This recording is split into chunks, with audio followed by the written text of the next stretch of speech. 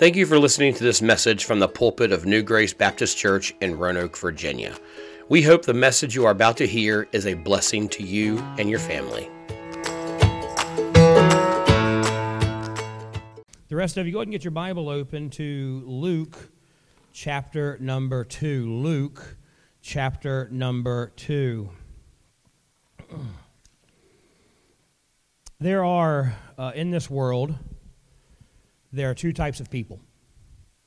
There are those who wait until after Thanksgiving to celebrate Christmas. That's when you put up your Christmas decorations. That's when you start playing Christmas music. That's when you start watching Christmas movies. And then there are those who start way too early, like August. I am the first kind. I do not watch Christmas movies. I do not listen to Christmas music. I don't put up Christmas decorations until after we finish the turkey at Thanksgiving. My wife is the other kind. She would watch Christmas movies all year long. She would have Christmas music playing in the middle of July. We're at the beach, and she's singing Jingle Bell Rock. So over the years, we've compromised. I allow her to do whatever she wants and kind of grin and bear it. Now, she has actually gotten better where she doesn't really start the Christmas stuff until about October now. And I can hold her off until usually November 1st. And then it's like, well, you can watch Christmas movies and you can listen to Christmas music, but not when I'm home. And so we've kind of done that. But no matter who you are, whether you're, the Christmas comes early whenever I feel like it, or you're those who are right with the Lord and wait until after Thanksgiving, Christmas is here. It is now the Christmas season. And I think you have 5 weeks until Christmas Day, or 4 weeks, four Sundays until, oh my Lord. All right, we're going to dismiss in prayer so I can get Amazon.com going. You've only got a few weeks until Christmas, but Christmas is finally here. And in the church, during the Christmas season, here we celebrate something called Advent. Advent is a season of time in the life of a church where we look deeper into the meaning of Christmas, deeper into just going through the Christmas story or those things. Those are great. I'm not saying those are irrelevant and those aren't important, but Advent is a time where we look forward to what's going to happen in the church. It's really, at Advent, we kind of stand as believers today. We live between two realities. We look back to the truth that over 2,000 years ago, Jesus came to us, God in the flesh, born in a manger in Bethlehem, and God fulfilled his promise to send a Savior, to send the Messiah, and he came in the form of Jesus. And we look back to that fulfillment of the promise of God, but we also look forward to the promise that God gave us when he ascended to heaven, where he said, I will come again. We look back to the time he first came, and we look forward to the time he's coming again. Advent literally means arrival. And so we are celebrating and remembering and thanking God for the two arrivals we see in Scripture. The promise fulfilled, where he'd come to live a perfect life, a sinless life, die in our place and rise 3 days again. And the promise that's coming again, where he said, the first time I came as a Savior, the second time I'm coming as a King of Kings and Lord of Lords.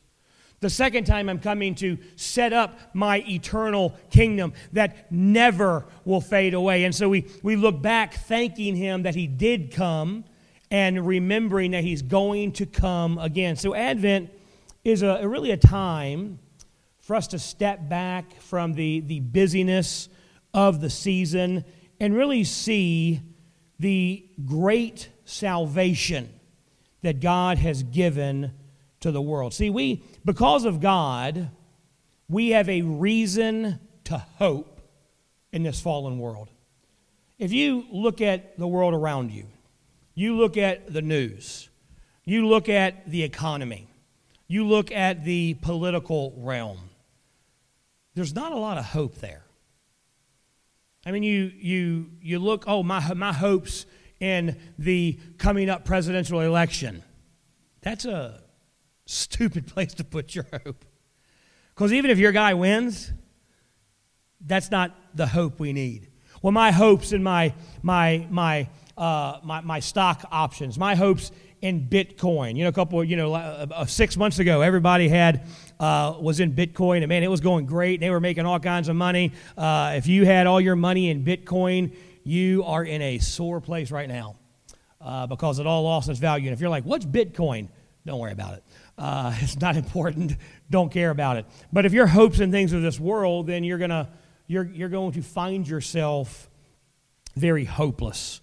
Our hope is not dependent, as believers, our hope is not dependent on our circumstances.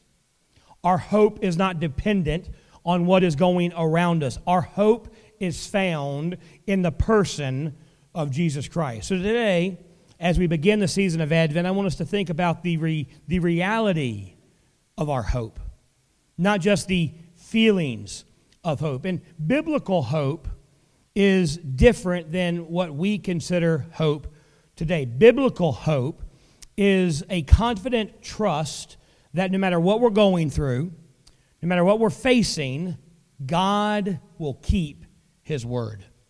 So look over in Luke chapter 2. We're not going to read the typical Christmas story that we see every year on the Charlie Brown Christmas special. We all know that. We're going to go a little bit further in the story, and we're going to look at chapter number 2, verse number 25. Luke 2, chapter 25. It says, "And behold, there was a man in Jerusalem whose name was Simeon. And the same man was just and devout, waiting for the consolation of Israel, and the Holy Ghost was upon him." Now, the consolation of Israel there, if you have a different translation, it may say the restoration. That's literally what it means. He was looking forward to and waiting for the fulfillment of God's word to restore Israel and to send the Messiah to Israel. And it says, "And the Holy Ghost was upon him." Now, you got to remember, this is before Jesus had died, before he had ascended to heaven and sent the gift of the Holy Spirit, the Holy Ghost, to the church. Now, as New Testament believers living after the book of Acts, we receive the gift of the Holy Spirit at salvation. When you are saved, the Holy Spirit indwells you, and you are filled with the Holy Spirit. Now, you may not be listening to the Holy Spirit. You may not be living in subjection to the Holy Spirit. You may not be living as if the Holy Spirit lives in you. But if you're saved, you have the Holy Spirit in you. But before God sent the Holy Spirit as another fulfillment of the promise of God, the Holy Spirit would come and go on certain people. We saw it all the time in the Old Testament. Actually, as a matter of fact, Samson, we all know the story of Samson, one of God's judges, and we kind of, as believers, we have this kind of fairy tale Sunday school image of the Old Testament stories like Noah and the flood. I've always wondered why we put murals of Noah and the flood in nurseries. It is a terrible story. God wiped out all of humanity and all of the animal kingdom except 8 people on a boat and 2 of every kind. And we've got this story of, this picture of Noah and his family smiling, fat and happy on a boat with all the animals smiling. Can you imagine being in that boat? There's a reason, if you study how the boat was built, there were no windows on the sides. You know why? Because if you look out the side of the boat out a window during the flood, you know what you're going to see? Floating dead people. Not a great story. So we have these kind of VeggieTale, fairy tale images, and Samson is one of them. Samson, man, he's a powerful man used by God, had great long flowing locks, and man, he killed 1,000 people with a jawbone, and man, Samson, just a great story. Samson was a bad guy.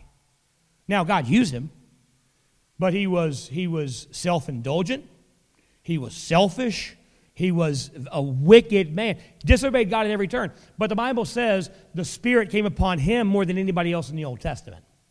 So God would send his Spirit onto people to use them for a time, and then the Spirit would leave.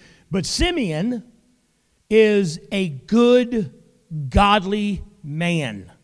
He's a devout believer that God is going to send the Messiah. And so the Holy Spirit is upon him. It didn't just come, bless him one day and leave. He lived in the power of the Holy Spirit, which shows us how good he was, how much of a follower of God he was. And look at verse 26. And it was revealed to him by the Holy Ghost that he should not see death before he had seen the Lord's Christ. Now again, Christ is not, we think Jesus Christ, his last name is Christ.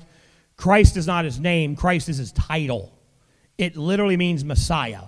So it's saying you're not going to die until you see God's Messiah, till you see the fulfillment of God's promise to the world. Verse 27.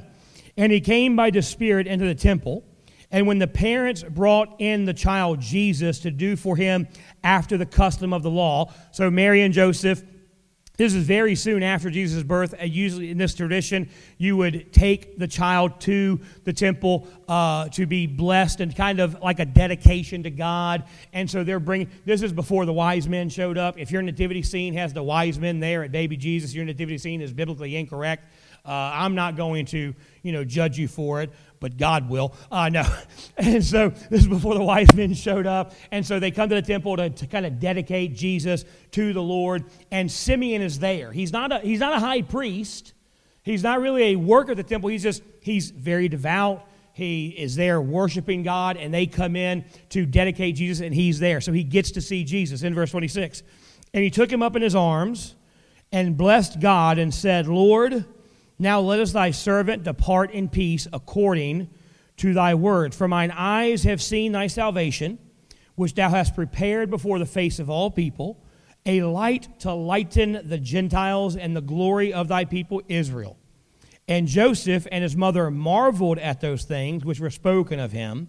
And Simeon blessed him and said to Mary his mother, Behold, this child is set for the fall and rising again of many in Israel, and for a sign which shall be spoken against. Yea, a sword shall pierce through thy own soul also, that the thoughts of many hearts may be revealed. So when we look at this, again, we kind of miss the scene of what's going on. Again, Mary and Joseph, they're bringing their newborn baby into the temple to be blessed, to be dedicated to God. Simeon's there. Simeon, he's an old guy. We know he's old because he says in a minute, Lord, now I can die. So he's this kind of old, weird dude that hangs out at the temple that just walks up to Mary and grabs her baby.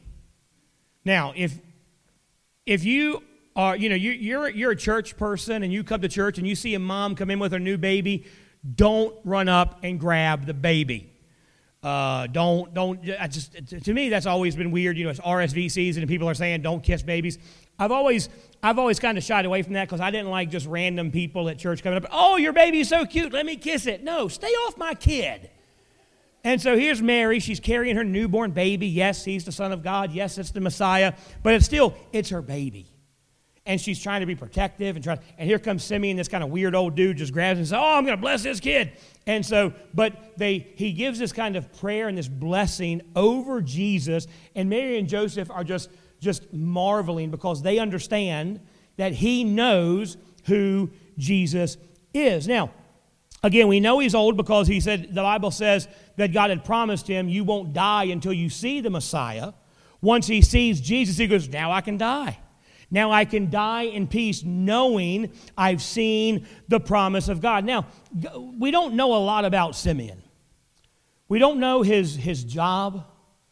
We don't know his lineage. We don't know who his family is. We don't know his standing in the community. We do know he was very dedicated to God. He was completely dependent on God for everything in his life. And this passage here, it shows us three truths that we need to understand about the hope we have today thanks to the coming of the Lord Jesus Christ when he came as a baby and the promise he will return one day. And so here's the first thing we know about hope. First of all, we see the act of hope. What does hope look like? In our life, what does hope look like? How do we express hope to the world? How do people see that we have hope in our world today? And how does it look like in Simeon's life? Well, the Bible tells us that he was expectantly waiting for the Messiah. Now, in Hebrew, the word hope literally means to wait, but it has a deeper meaning than just waiting for something. The root word for hope means to stretch like a string. Hope has some tension to it. It's kind of like these guitar strings. They're stretched as tight as they should be. You start cranking on them more and you're going to snap them.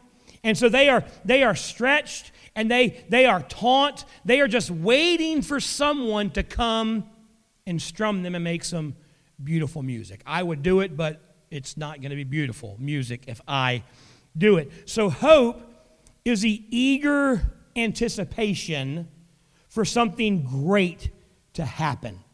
It's how kids feel at Christmas.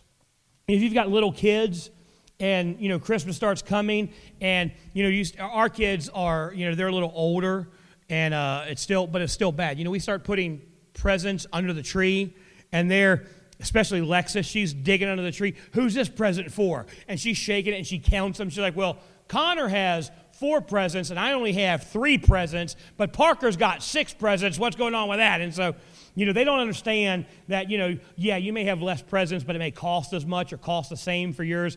They don't get that. So if we do that, we have to go to the dollar store and get her 2 more presents just so it matches and she doesn't get mad at us. But, kids especially, they're eagerly waiting for that Christmas morning where they can wake up and go into the living room and see all the presents and see what Santa Claus brought them and open them up and just have a wonderful, and then never play with those toys again. But they are looking forward to that day. They are eagerly anticipating the coming of Christmas morning. That's what hope is. It is eagerly anticipating God fulfilling his promise to come again and make all things new. See, when we think of waiting, we think of going to the DMV.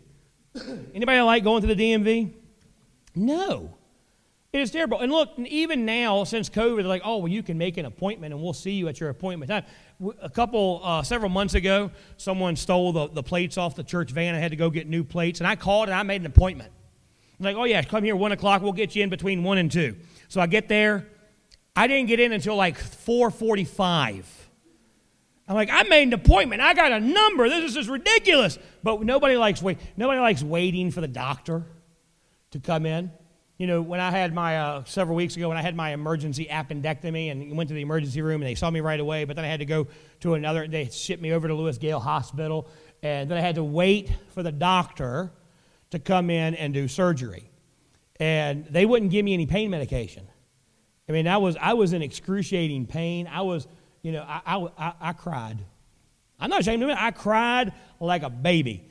And they weren't helping. And so I was eager. I was like, man, just please, doc. And when the doctor finally came in and they wheeled to the operating room, and her and the anesthesiologist trying to explain to me what they're going to do. Like, okay, here's what we're going to do. And I'm like, I don't care what you're going to do.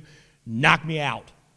I've been waiting for this for so long. Just fix the problem. And it's kind of that eager anticipation that everything's going to be fixed and I'm going to wake up and feel great. And I woke up and did not feel great, but I felt better, and that was the important thing.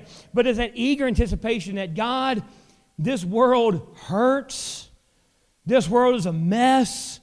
I am just eagerly waiting for you to come and fulfill your promise. And that's how Simeon was. God, the world's and look, his world in his time was just as bad, if not worse, than ours. And he was like, God, you promised to send your Messiah to save us. And here's the thing, Simeon wasn't waiting for God to send, because many people missed Jesus because they expected him to come as a conquering king. He knew that's not how he was coming. He was eagerly waiting to see the fulfillment of God's promise of salvation. And so Simeon, he's eagerly waiting with this petition. He prays. He watches. He is looking forward to God fulfilling his promise. So how did his life look? What was his act of hope? He devoted himself to walking with God. The Bible says he was a righteous man. He treated people well. He obeyed the law of God. Peter tells us how to live the same way today. So look over in 2 Peter chapter number 3, verse number 11. You don't got to flip there. I'll just read it for you if you can't get there real fast. 2 Peter chapter 3, verse 11. It says, "Seeing then that these things shall be dissolved," talking about the world. Look, the world we live in is going to, the Bible tells us, melt with fervent heat one day. Everything we see will be destroyed. That car you love will be destroyed. See, that's why I don't buy nice cars. It's going to be destroyed anyway. Why am I going to spend $40,000 on a Tesla when it's just going to burn up one day? I'll take my $5,000 and buy a 1999 Ford Explorer, and I'll have a better time with it. That's one reason. The other reason is I couldn't afford a Tesla if I wanted one. But so all these things. And look, I love classic cars. I would love to get a 1978 Bronco and restore. Oh man, and restore it. Now my gas bill wouldn't love it, but I would love it. 4-wheel drive, 5-speed, restore that thing. I would love that. But even if I was able to get one and I was able to restore it, and make it pristine, it's going to burn up one day. That house you spend so much time on, it's going to burn up one day. Now, I'm not saying don't take care of stuff and, like, oh, well, my house is going to burn up. Might as well not fix it. Why clean? It's just going to burn up one day. We don't know what day that is. So clean your room, kids. I'm not saying don't care about stuff, but our hope's not in our house. Our hope's not in our stuff. It's all going to burn one day. And Peter says, one day it's all going to burn up. So what are you worrying about? He goes, "Seeing then that all these things shall be dissolved, what manner of persons ought you be in all holy conversation and godliness, looking for the hasting unto the coming of the day of God, wherein the heavens, being on fire, shall be dissolved, and the elements shall melt with fervent heat." So Peter says, look, everything's going to be destroyed one day. So how should you live in this present world? What manner of persons ought you to be? Then he says, holy conversation and godliness. Now, conversation in the Greek word literally means your manner that you live your life. It's your conduct. It's your behavior. Peter says this world's going to be destroyed one day, so how should you live? You should live holy. You should treat people with kindness. You should obey the law of God. According to Peter, the truth that the world would be destroyed and remade, it gives us hope. And that hope should change how we live. It should change how we treat people. It should change how we follow God. Hope is seen in how thankful we are to what God has given us, no matter the circumstances that we are facing in life. It is seen in living a life devoted to God instead of distracted by the things of the world. While we wait, we have hope. And it's seen in how we live our life for God. So first we see the act of our hope. Secondly, we see the reason for hope. Again, there's not a lot of things in this world that we can find hope in. If you look for hope in your health, it can be gone in a second.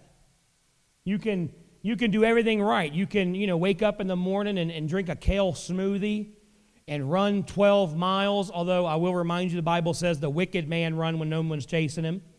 So, if you want to be wicked, you do that. And Paul, even Timothy said, hey, bodily exercise don't matter much. So, but you can live a healthy life. You can do everything right and die in a car crash. Drop dead of a heart attack. Again, I've told you about my algebra teacher.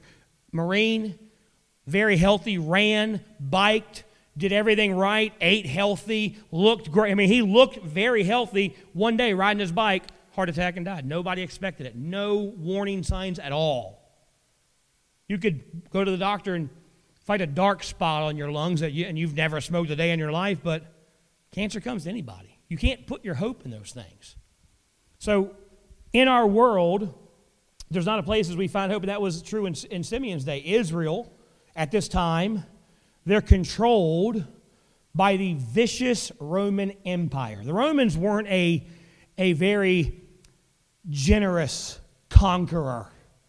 They didn't come in and conquer people like, okay, we don't want to hurt you, we're just going to make your life better. No, they were cruel and vicious. When they came in and destroyed, they would murder all the men. They would enslave the women and the children. It was a brutal empire to live under. And then they had the Jewish leaders who were very corrupt and used the Roman Empire to their advantage and to hurt people they didn't agree with. The income gap at this time, I know we talk about the income gap and income inequality in today's culture in the world, but the income gap at this time was the largest it had ever been at any time in history. You were either very, very wealthy or dirt poor. There was no middle class. There was no in between. You were either extremely well off or you were begging for everything you could have. We have the same reason to hope that he did. God had made not just the world a promise, God had made him a promise. He said, Simeon, you're not going to die until you see the salvation that I had promised. And that promise was fulfilled. He was waiting for the restoration of Israel. He was waiting for the promised Messiah that God would send. And this promise goes all the way back to the Garden of Eden. You know, when you read this Genesis, you see Adam and Eve in Genesis 3. You see the fall of mankind where they eat of the forbidden fruit, the tree of the knowledge of good and evil. They hide themselves. They clothe themselves in fig leaves. And God casts them out of the garden. God kicks them out of his presence. But he says, I'm going to make a way for you to come back. That's the first promise of the Savior. Where God said, yeah, you cannot be in my presence, but I'll fix it one day. I'll make everything good and the way it should be one day. It's also seen clearly in the kingdom of David. David was God's chosen king over Israel. He led Israel to incredible victories. He brought the kingdom together and took them to the greatest military height they'd ever seen. But David died. So if Israel's hope was in King David, their hope failed. But God promised one day, I'll send someone through the line of David that will sit on his throne forever. After David's death, the kingdom is divided. They're conquered. They're taken into exile. Eventually, they're able to return, and the Jews, after return from Babylon, they rebuild Jerusalem. They rebuild the temple, waiting for God to send the throne, rebuild the palace so that one day the promised Messiah has a place to rule and to reign. But after it's all rebuilt, for 500 years they wait, and God doesn't send the promised king. So a lot of people think that he wasn't going to keep his word. They stopped hoping. But in the fullness of time, in God's perfect timetable, he sends Jesus as the perfect promised Messiah to restore man to God. But despite the time that they lived in, despite the long wait from the promise in Genesis 3 until the birth of Jesus, despite everything, Simon spent his life remembering the promises of God. He remembered that God always kept his word. So no matter what was going on around him, he had hope that since God always kept his promises, he would keep that promise as well. And he did. We have the same reason to hope. God has never broken his word. God has always kept his promise. We can have hope in the promises of God. But look, we don't have hope just in the promise that God said, I'll come back and get you one day. We have hope in the promises that God said, I'm never going to leave you or forsake you. While you're on this earth dealing with the struggles and the pain and the hurt, I'm going to be with you. We have hope in the promise that God said, I'm going to give you the Holy Spirit to guide you and to comfort you and to help you in this fallen world. We have hope that God said, I be lifted up, I will build my church. I will do what's necessary to get the gospel to the world. We have the promises of God. Simeon had a reason to hope because God always keeps His word, and we have the same reason to hope today. No matter what you're facing, no matter what you're going through, we have hope that God keeps His word. Third thing we want to notice is number 3, the object of hope. I want to make sure the projector's still working because it kind of went funky on us last week. The object of hope. Now, the object of his hope is obvious. His hope was in Jesus Christ. The Bible says he was able to hold the baby Jesus. Can you imagine that? Now look, I know a lot of people probably got to hold Jesus. You know, aunts, uncles, neighbors, kind of weird grandmother figures in the neighborhood that just like kissing babies that even aren't their babies. How do you know that? Because they're around today. But can you imagine? I mean, I always think, you know, there's that song at Christmas, Mary, Did You Know? Mary knew, by the way. But can you imagine holding the Savior? Knowing this is the one God had promised to come and die for us.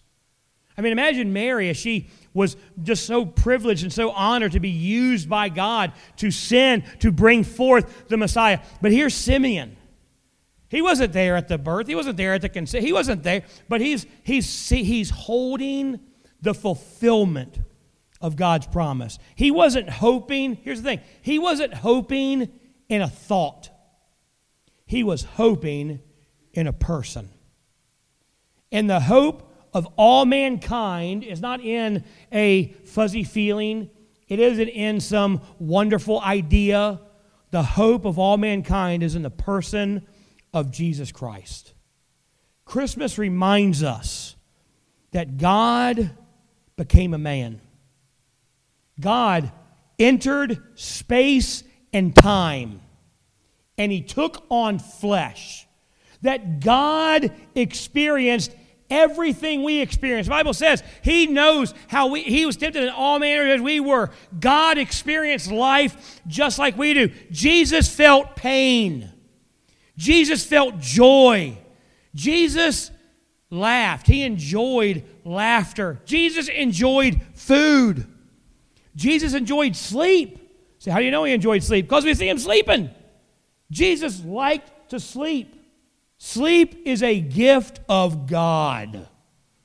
And man, I love it. That's one of His greatest gifts to mankind, isn't it? Of course, then He also gave us kids, which kind of steal sleep. But anyway, Jesus enjoyed food and laughter and sleep. Jesus prayed. Jesus walked.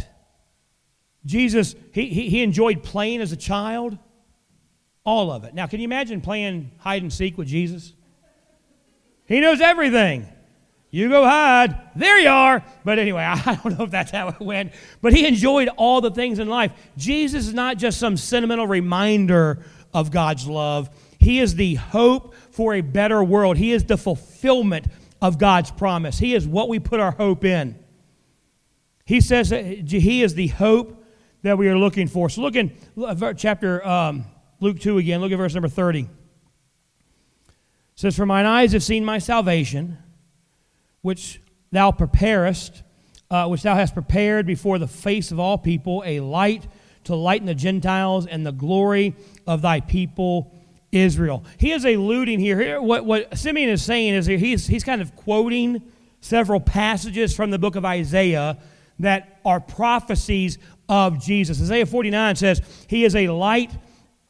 It is a light thing that you should be my servant to raise up the tribes of Jacob and to restore the preserved ones of Israel.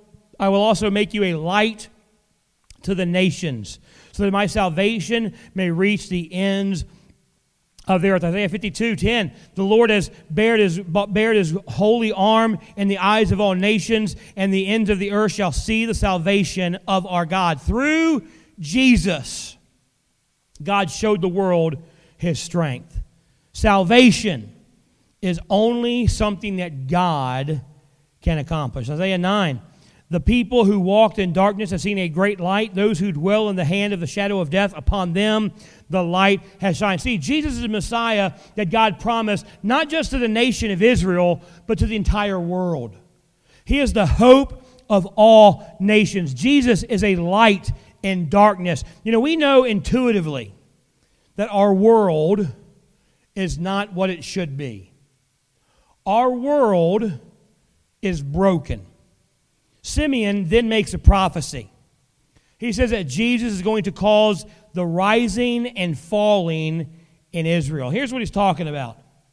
Those who put their pride and their hope and kind of their spiritual ancestry, the Pharisees and Sadducees who, my hope's not in the Messiah, my hope's in that I'm a good person, that I know the law of God, I obey the law of God, I live a good life, I am a righteous person. He says they will have no place in God's kingdom. They're going to fall because their hope isn't in the Messiah, their hope's in themselves. But those who throw themselves on God's mercy, they will rise and have a place in God's kingdom. Then he has a personal message to Mary. He says in verse 35, yea, a sword shall pierce through thy own soul also. Of course, he's reminding her that, yes, you've got this beautiful baby, this wonderful child who, this promised Messiah. And, no matter who you are, babies, to you, babies are always, just precious and beautiful. When a mother has a baby and the father has a baby, and they just, man, my baby's so beautiful. And look, I'm going to be honest with you, there are some ugly babies out there. But to the mom and dad, their babies are beautiful. Now, I'm never going to tell you your baby's ugly. I'll tell April your baby's ugly. But I'm never going to tell you your baby's ugly. Because to you, your baby's so precious. And, it's just, oh, babies smell so good. And, how many other think babies smell great? Yeah, until they poop. And look, I hate to tell you, Jesus pooped. So how do you know that? Because everybody poops. But anyway, but Mary's got this precious baby, and it's just so sweet, and she's enjoying the being a new mom and just a precious time together. But Simeon reminds her, he's a precious baby now, and the time with him is sweet now, but one day he's going to die on a cross. One day he's going to absorb the wrath of God for all sins. He's going to be beaten. He's going to be bloodied. He's going to be hung between heaven and earth, and he's going to die for all mankind's sins. And Mary, you're going to have to see it.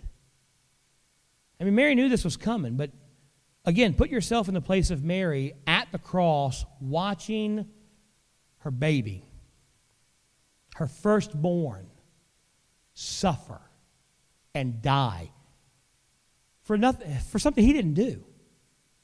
He was completely innocent, but he was suffering and dying for us. He reminds her, Mary, it's precious now, but salvation comes at a cost. Redemption comes at a cost. And God is going to have Jesus die for all of mankind. He gave Mary a glimpse of the future anguish she would face one day. But here's the thing. When we trust in the work of God and the work of Jesus on the cross on our behalf, we have hope that God forgives us and God accepts us and God restores us, because that's what God said He would do in His Word, and God always keeps His Word.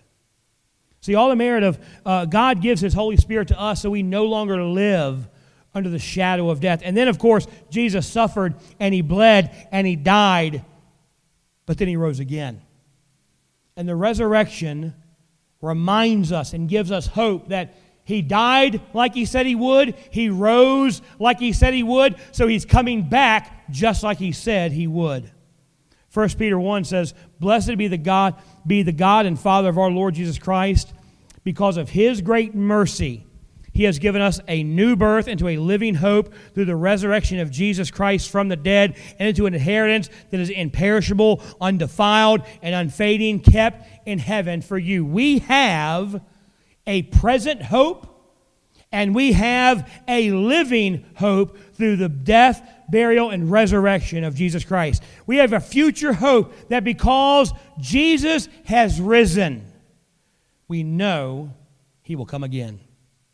Jesus is the object of our hope. We have hope even in this fallen, broken world. Even when we are in pain, even when we feel sorrow, we have hope.